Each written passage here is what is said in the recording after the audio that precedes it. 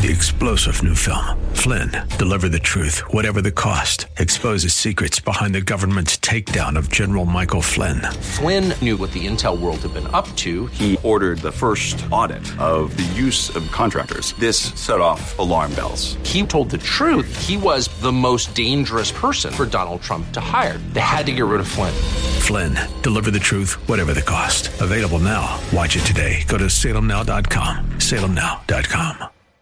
And now back to Lifeline with Craig Roberts. Author and Christian apologist Donald Johnson with us tonight to look at his new book, How to Talk to a Skeptic. Now, you used a word just before the break, Donald, that perhaps really brings this down into a core perspective that all of us need to keep in mind when we're sharing our faith with somebody else. You use the word relational or relationship. And at the end of the day, that's really what this is about, isn't it? I mean, we're engaging in a relationship with another person as we are sharing our faith, as we talk about what? Our relationship with Jesus Christ, in the hope of what? That someday they too will also enjoy a relationship with Jesus Christ. Makes it a lot less intimidating that way, if you put it in those terms, doesn't it?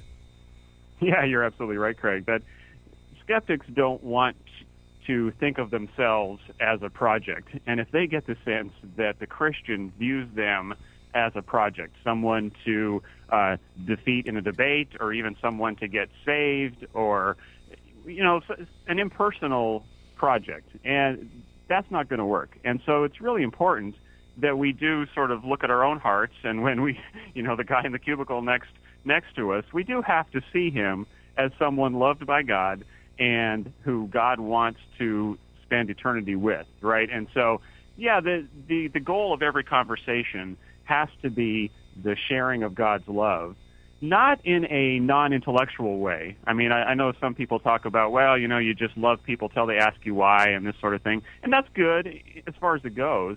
But on the other hand, I think providing answers and being able to direct the conversation in a way that clarifies the gospel for that person and gives that person reason to believe, that is also loving the person. And so, it's all relational. I think. I mean, ultimately, God is love. I mean, love. I've got a chapter on that. Love is the meaning of life. I mean, that's what it's all about. And so, yeah, we really do need to be loving whatever skeptics we run into. It would be curious to see if a study has ever been done, and I would suspect that somebody like George Barna probably has this somewhere in his library of research, of how many people that we come across that may object to Christianity or put up major roadblocks to faith because they themselves come from a quote-unquote former religious background and maybe had some ill experience at a church somewhere, or just unfortunate religious experience that somehow has turned them off to their faith, and therefore they become a staunch defender of atheism or something of that sort. Yeah, if my experience is any indication, and admittedly I'm just one guy, but I talk to a lot of skeptics, the percentage I think is really high, Craig. I mean, most of the people that call in to me or that email me and get in contact with me, most of them that are the hardest cases, I think have been hurt by the church or someone in the church. There's an amazing number of ex-Christians out there that are the loudest voices for anti-Christianity. And so, yeah, I think it should speak to us as Christians that we need to be careful how we act, but also I think careful how we teach. A lot of these people come out of groups that were teaching some pretty weird things, and so they just reject the whole ball of wax, so to speak. In rejecting something that is admittedly sort of silly, they just reject the whole thing. So, yeah, I would be interested to see those stats as well. Yeah, and it certainly, I think, would be very telling. At the end of the day, as you point out, it's critically important to kind of keep that tucked in the back of our mind. They're going to be looking at us, and they're going to be testing us, in a sense, to see whether or not we really believe in this faith that we talk about. And toward that end, I guess it comes down to this issue of whether or not somebody has a former religious background with an axe to grind or comes at it from a particularly neutral background. Nevertheless, there's somebody that we know Christ died for, and so now it's about getting in there, and I guess at the core initially, hearing more from them? I mean, again, we kind of tend to want to start this conversation by defending the faith, but I would imagine if we're going to kind of understand where we're going to go with all of this, isn't it more important to sort of draw them out as opposed to at the get-go trying to present our case?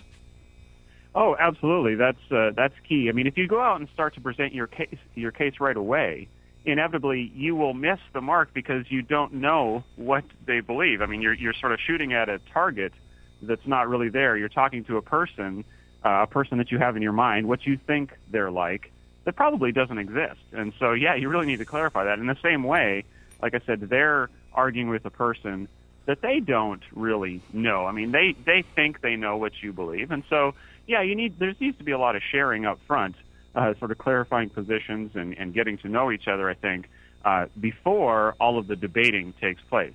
Now, that's not to say that you don't get into a kind of a debate. I mean, towards the end of my conversations or my relationships, it could take several months. Like when I talk about a conversation, I'm talking about potentially several conversations with a person. But towards the end of it, yeah, we do compare worldviews and we do debate. But yeah, I think that needs to come later on in the interaction.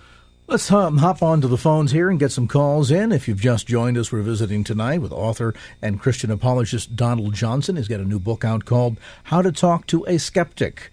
Go first to Palo Alto, and we'll say good evening to Lee. Hey, Lee, welcome. You're on KFAX. Thank you so much. I have a friend of mine who is an agnostic, but he started out as Catholic, and he's the kind of agnostic that's looking for a reason not to believe rather than seeking. And I could appreciate his intelligence, and we get along. I've known him for a long time. He's very intelligent, except for when he talks about religion, in which case he doesn't make any sense at all. So I was curious, what is the gospel in a nutshell, to keep my message very short? All right, good question. You want to tackle that, Donald? As far as the gospel in a nutshell, I tend to tell a quick story that it's all about love. God created us for relationship. We went chasing off after other things and other people that were not as valuable. And I tend to compare it to like a husband and a wife. A husband goes off chasing after something that's not as valuable, either alcohol, football, or a mistress, when he should be valuing and having a relationship with his wife.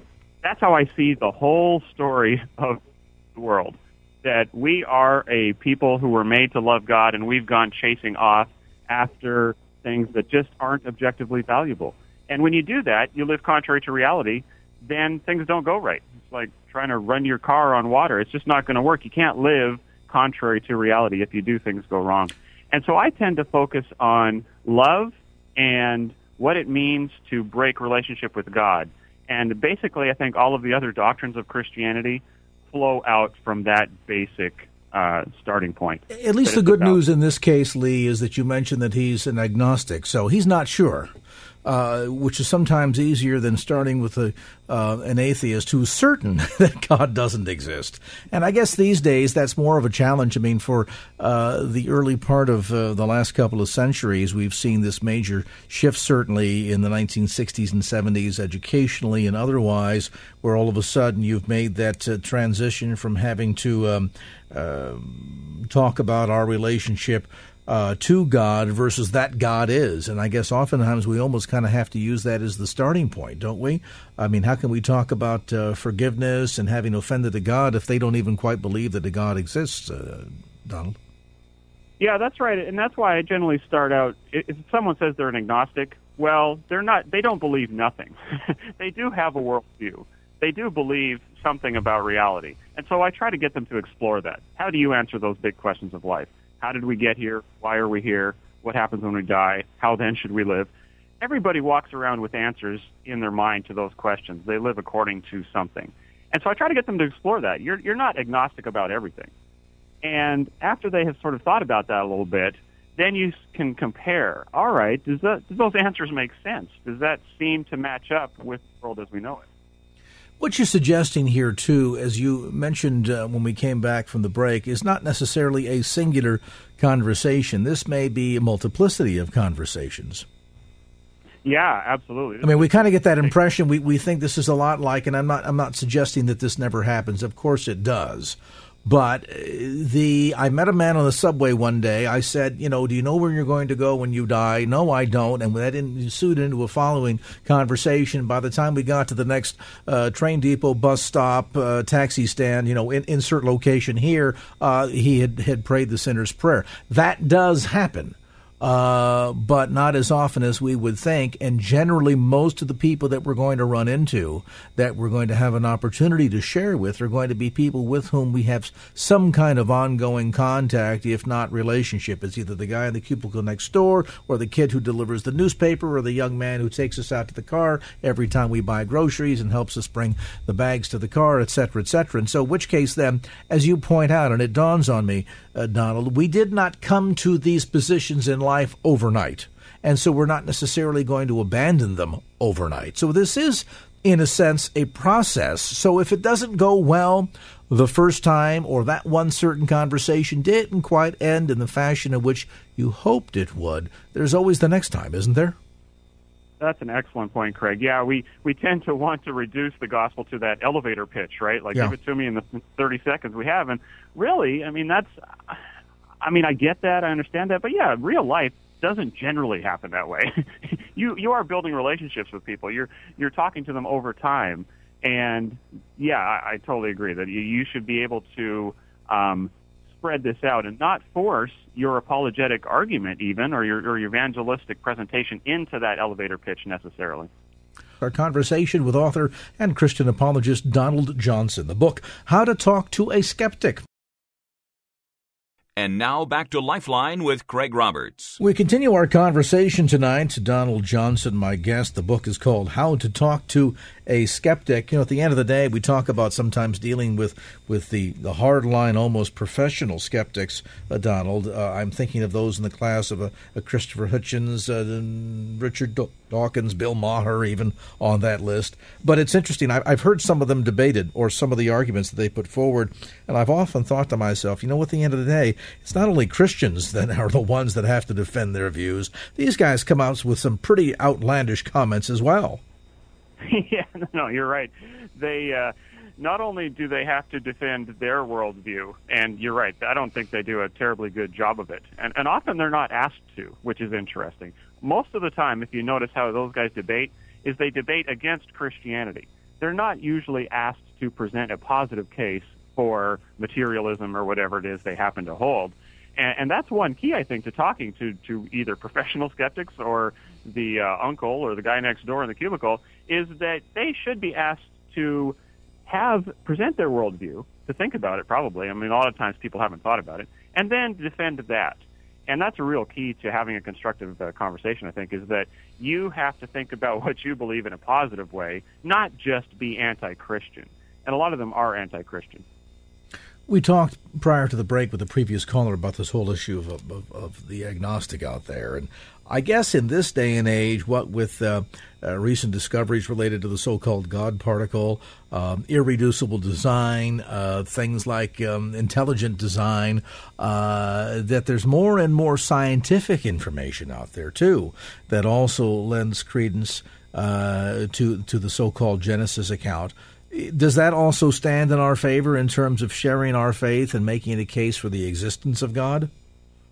Yeah, I think the evidence, wherever you find it, is always in the Christian's favor. Because if it's true, it's true. And Christianity happens to be true about all of the universe. So wherever we find truth, whether that's through scientific investigation or philosophy or psychology or wherever it is, that truth is, if it's accurate, if they're not just making stuff up or presenting false claims, obviously, but if it's accurate, it's going to line up with the Christian worldview. And so, yeah, we never need to be afraid of new discoveries. The truth, wherever it's found, is going to match up. And I think that's one key to having a good conversation, is to not, sometimes we present it as, well, I mean, there's these facts over here, but I just take on faith that Jesus is my Savior. And by that I mean I put my brain in my back pocket and I don't have to think about it anymore and I don't have any evidence for it, but I just believe. Well, no, that's not the Christian way, I don't think. God loves presenting evidence to us, and He gives us plenty of it. At the end of the day, Christianity is not some irrational belief system that we just adopt totally by faith, whether or not there might be some fact here or there.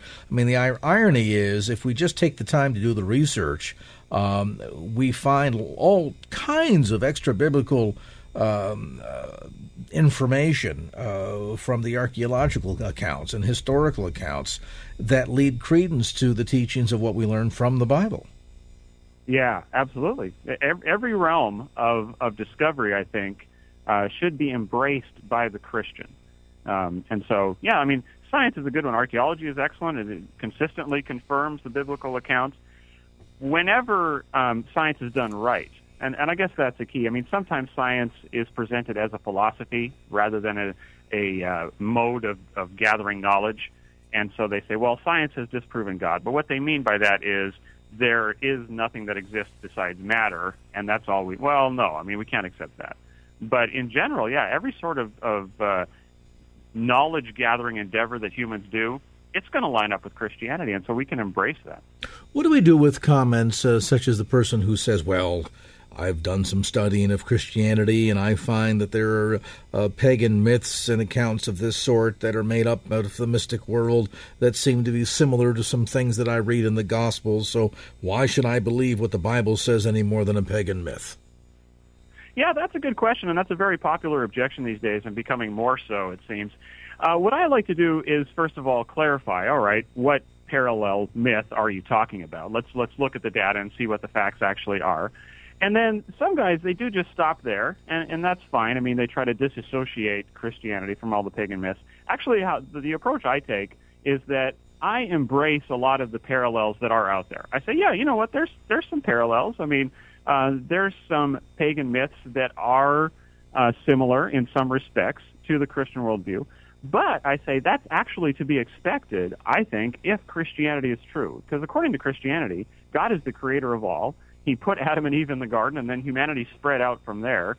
So, and He's revealed Himself. Romans 1 assures us that no one is left without knowledge of God. So we have this general revelation to all people at all times.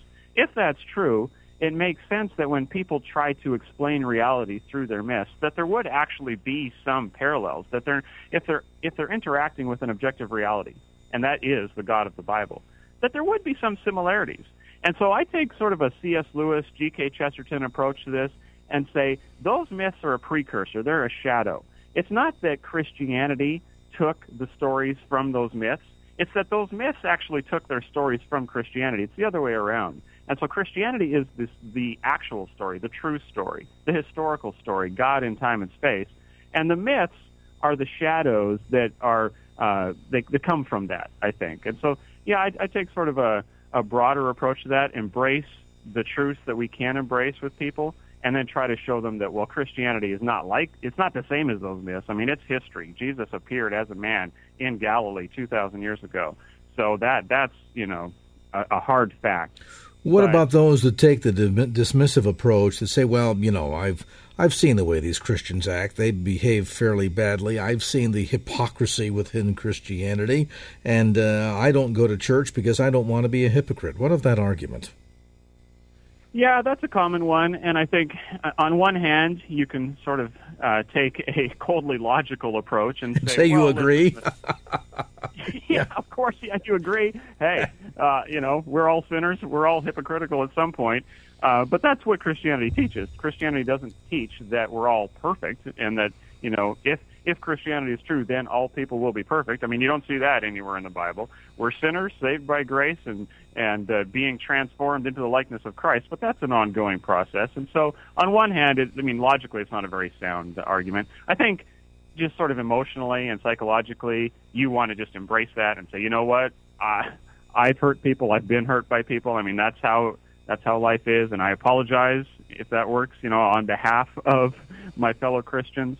But really, that doesn't speak to Jesus. I mean, certainly Jesus didn't teach us to do that, right? And Jesus wasn't like that. So let's talk about Jesus and see if his message resonates. It's amazing when you think about it in the arena of Christian apologetics, how logical so much of this is if you just bring it back to the core issue of being relationship-centric. And as we mentioned a couple of segments ago, at the end of the day, that's really what this is all about anyway. You're not trying to create animosity. You're trying to build a relationship, and you wish to build a relationship to share your faith in the hopes that the person that you're sharing with will sometime or someday have a relationship with Jesus too. And so when you look at it from that angle, then this becomes far less about trying to win my point or beat you down or, be the winner of the forensic team, but rather to simply love a person to the saving knowledge of Christ.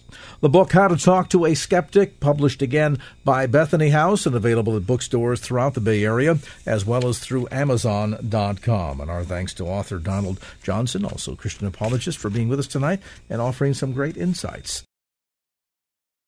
And now back to Lifeline with Craig Roberts. The Apostle Paul reminds us that we are to be ready to give an answer for the hope that lies within. Certainly makes sense from a perspective of sharing the gospel of Jesus Christ. I mean, after all, if we're in this love relationship with the Lord and He has redeemed us, as we share that good news with others, don't we want to be articulate about what He's done in our life and how we can change somebody else's life too?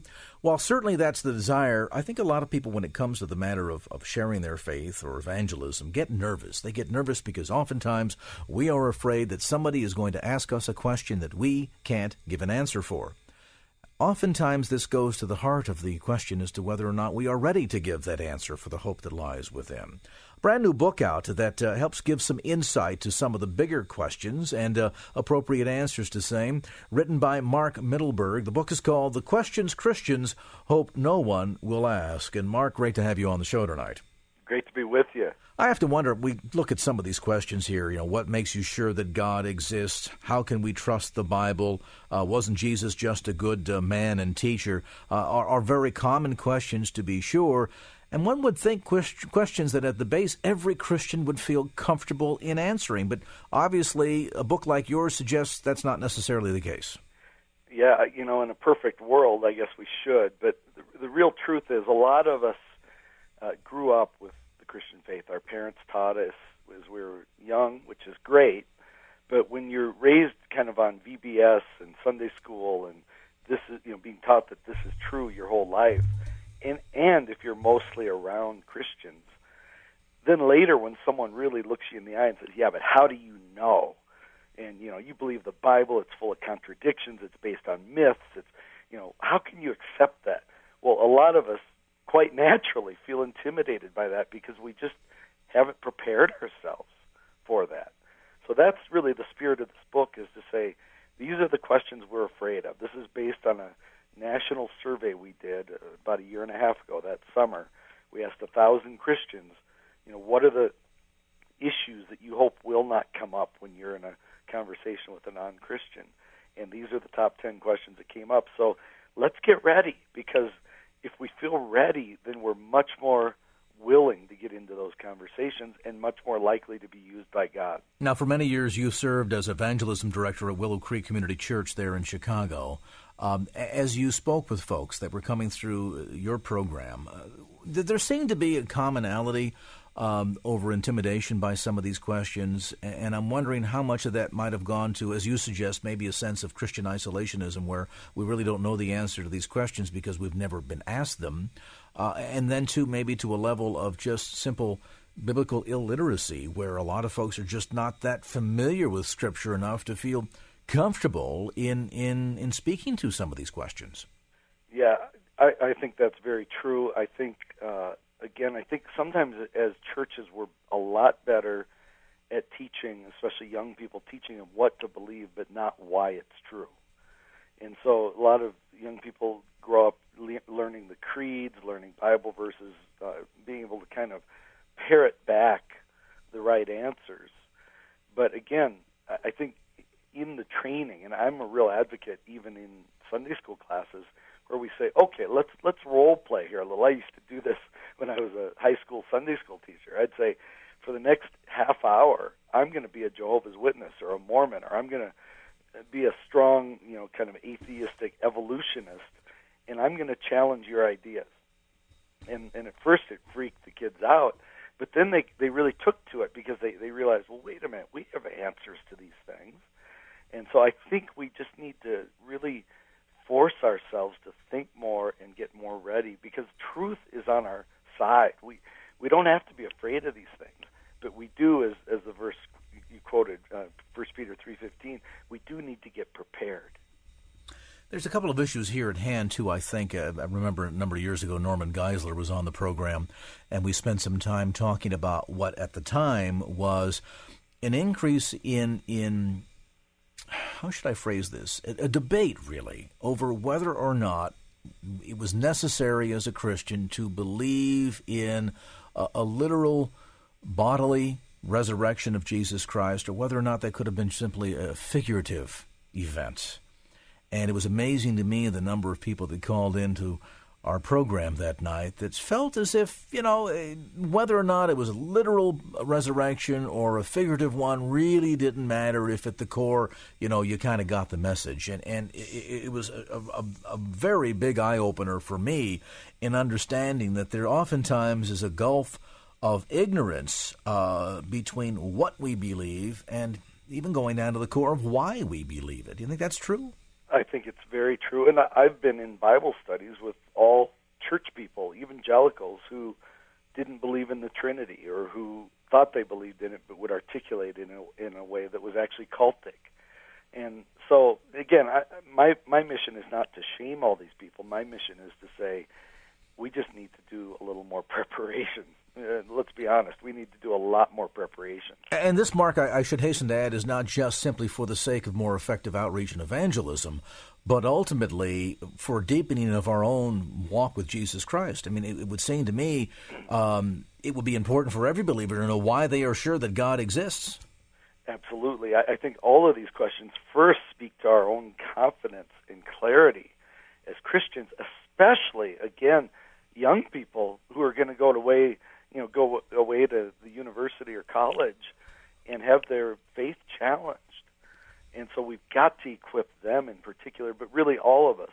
And then the second half is then we're going to be much more able to boldly and confidently and clearly articulate the message and explain to our non-Christian friends how they can know that it's true as well. So very much a double-edged sword, cutting both ways, both in terms of being able to deepen our own faith walk and understanding and relationship with Jesus Christ, and then secondarily, once having been equipped with that information, being more effective toward giving that, as we said earlier, that answer for the hope that lies within. Our conversation today with Mark Mittelberg, a look at the questions Christians hope no one will ask. We'll come to some of those questions as our conversation continues right here on KFAX.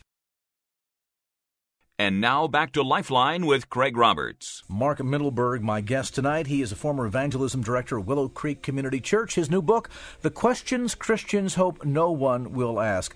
As you engaged in this survey, Mark, and I think all of these questions that you outline and detailed answers inside the pages of your new book are all vital ones. Which one would you say, though, that tended to come up the most? Well, and by the way, I need to apologize. I'm just getting over laryngitis. Not a problem. I'm operating with half of my voice cut off here. But the very first question we addressed in the book was one of the top two on the survey, and that is, how do you know God exists? You can't see him, feel him, hear him. He's not a physical being, and yet you're kind of staking your life and eternity on belief in him. Why do you do that? And, I think as Christians, again, a lot of us grew up knowing God, believing in God, experiencing God, worshiping God. It's just a normal part of what we believe and know to be true. And yet, when someone says it like that, it's very intimidating. And like, well, I don't know how to prove it to someone else. And so I address that one very first. That's chapter 1 in the book, which, by the way, I can give a website later where people can read that first chapter for free. Why don't you do that right now, Mark? Okay, it's thequestionswithanswers.com. Thequestionswithanswers.com. Right, and we've got Lee Strobel did the foreword, that's there, and then the introduction, and then this first chapter, which is, how do you know God exists? You can't see, feel, hear, or touch him. Let's address that question. How do we know that God exists? If you can't reach out and physically touch him, and you're talking with someone who says, look, God gets the blame for a lot of stuff. I just don't know that there's any evidence that God actually exists. Yeah. Well, it's a great question. And the first thing I say is don't ignore or discount your experience. As a Christian, I grew up being taught this as I grew up, but God is very real to me. And I think anyone who's really walking with Jesus is able to talk about ways he is real to them, ways he has led them, protected them, redirected them, even when he convicts us of being in the wrong or of sin. That is God's activity in our lives. So first thing I say is talk about that openly and boldly because it's real. But if you just stop there, the average non-Christian is going to go, okay, well, that's experience, but I need evidence. Well, I give two scientific arguments and then one that's maybe a little more philosophical. But the first thing I talk about in the chapter is the existence of the universe. And I'm telling you, this has always been a good argument, but in the last 20, 30 years, science has reinforced this one in a huge way. And the basic argument is this. First of all, whatever begins to exist has a cause. In other words, things don't pop into existence on their own. So whatever has a beginning has a cause. Second part of the argument says the universe had a beginning. And the beauty of this, again, is virtually every scientist now believes in some version of the Big Bang theory, that at a point, a finite point in time, there was a huge explosion at which everything that we call the universe came out of an infinitesimal point. And scientists believe this. And I do too, and I think Genesis 1:1 describes it. But they think it's a natural event. I just say it's a scientific description of a miracle. And so the universe did have a beginning. But then the third part of the argument is whatever had a beginning has a cause. The universe had a beginning. Therefore, the universe had to have a cause outside of it, a cause that is great enough to produce it, smart enough to produce it, powerful enough to produce it, old enough to be there to produce it, and artistic enough to make it as wonderful as it is. Well, I'm telling you, that's the God of the Bible. And that's, science and philosophy point to this, powerful reality that there is a God that is beyond all of this, who created it. One of the other frequent questions that come up is dealing with the issue of the Bible. Now, of course, typically as Christians, we rely on the Scripture as the source of which we use for good, solid apologetics, as well we should. To the person who says, but wait a minute, the Bible was written by men, it's wrought with all kinds of contradictions and errors and mistakes. How or why should we trust the Bible? Again, a question that is very intimidating to a lot of Christians right up front, because they've always accepted it. And they're often tempted to just say, well, it says right here in 2 Timothy that the Bible is inspired, it's the Word of God, it's profitable for correction and teaching, et cetera, et cetera. And I agree with that. I agree with that verse, but that's not how you're going to prove it to your non-Christian friends. They're going to say, that's just circular reasoning. You're just using the book I'm questioning to try to prove it. You can't do that. So what first thing I like to do, Craig, is when someone says, it's so full of contradictions, you can't trust it, I just like to look at them and say, contradictions bother me too, but I'm just curious, what are your top 2 or 3? And I'm telling you, it's usually as silent as what we just experienced, because most people kind of parrot a cliche that they've heard, and that is that the Bible's full of contradictions, and they haven't even looked into it, they haven't read it for themselves, they have no idea. And you ask them what are their top 2 or 3 contradictions that bother them the most, they don't even have anything to say. And when that happens, which is the majority of the time, I'd like to then say, well, listen, before you start criticizing and writing off the book that has changed the lives of millions, or really billions of people, you owe it to yourself to read it for yourself and look at it, because you're going to find out it is true and it speaks to your heart, it speaks to your deepest needs. But now some people will say, well, there's contradictions there. Some of the Gospels say that there was an angel at the tomb. And then other Gospels say there were 2 angels at the tomb. And so you can't have, it's either one or two. That's a contradiction. I can't trust a book that, where the guys can't even count angels. When we run into those and by the way, that's the nature of most of what people call contradictions. And what I point out there, and this is what I talk about in the chapter in the Questions Christians Hope No One Will Ask, I explain that the nature of eyewitness testimony is that it's always incomplete. I live in Colorado. I'm looking out my window. I can very honestly say there is a pine tree out there. But Craig, if you were sitting there, you may look out and say, what do you mean there's a pine tree? There's about 1,000 pine trees out there. Well, we're both right. See, I didn't say there's only one pine tree. I just mentioned one of the pine trees I'm looking at. And so I gave less than full detail. You said there was 1,000, and you're right too, but in reality there's a lot more than 1,000 because I live in the middle of the woods. So those are just incomplete levels of information. And so going back to the Bible, one gospel writer mentions an angel. He didn't say there's only one. He just mentioned that there was an angel. Then one of the other writers mentions how many there were. He says there were two. And as one person says, here's a mathematical formula that's helpful. Wherever there's two, there's also one. Isn't that good? That's a good perspective. And, the other issue here that I think can give us all a sense of a sigh of relief. Initially, you think in a topic like this that it means that we have to get into deep concentration and study and pull out the thesaurus and the concordances and spend hours on the Internet doing research so that we can memorize all these details and data. But as you heard in those two exemplary questions and answers, that it's really fairly basic. It's not that hard or involved if you know where to look and what to share. A look at the Questions Christians Hope No One Will Ask with answers. And as Mark mentions, if you'd like to read the first chapter online, you can do so for free. Go to thequestionswithanswers.com. That's thequestionswithanswers.com. And Mark Mittelberg, thanks so much for the time. It's a great book and one that's an easy read and yet I believe a very important read for all Christians who want to not just deepen your own understanding and knowledge of the Scripture, but also how to better improve your ability at sharing the gospel of Jesus Christ. Opinions expressed in the preceding program do not necessarily represent the views of the ownership, staff, or management of KFAX. Copyright Salem Media Group, all rights reserved. 3-star General Michael J. Flynn, head of the Pentagon Intelligence Agency, knew all the government's dirty secrets. He was one of the most respected generals in the military. Flynn knew what the intel world had been up to. He understood its funding. He ordered the first audit of the use of contractors. This set off alarm bells.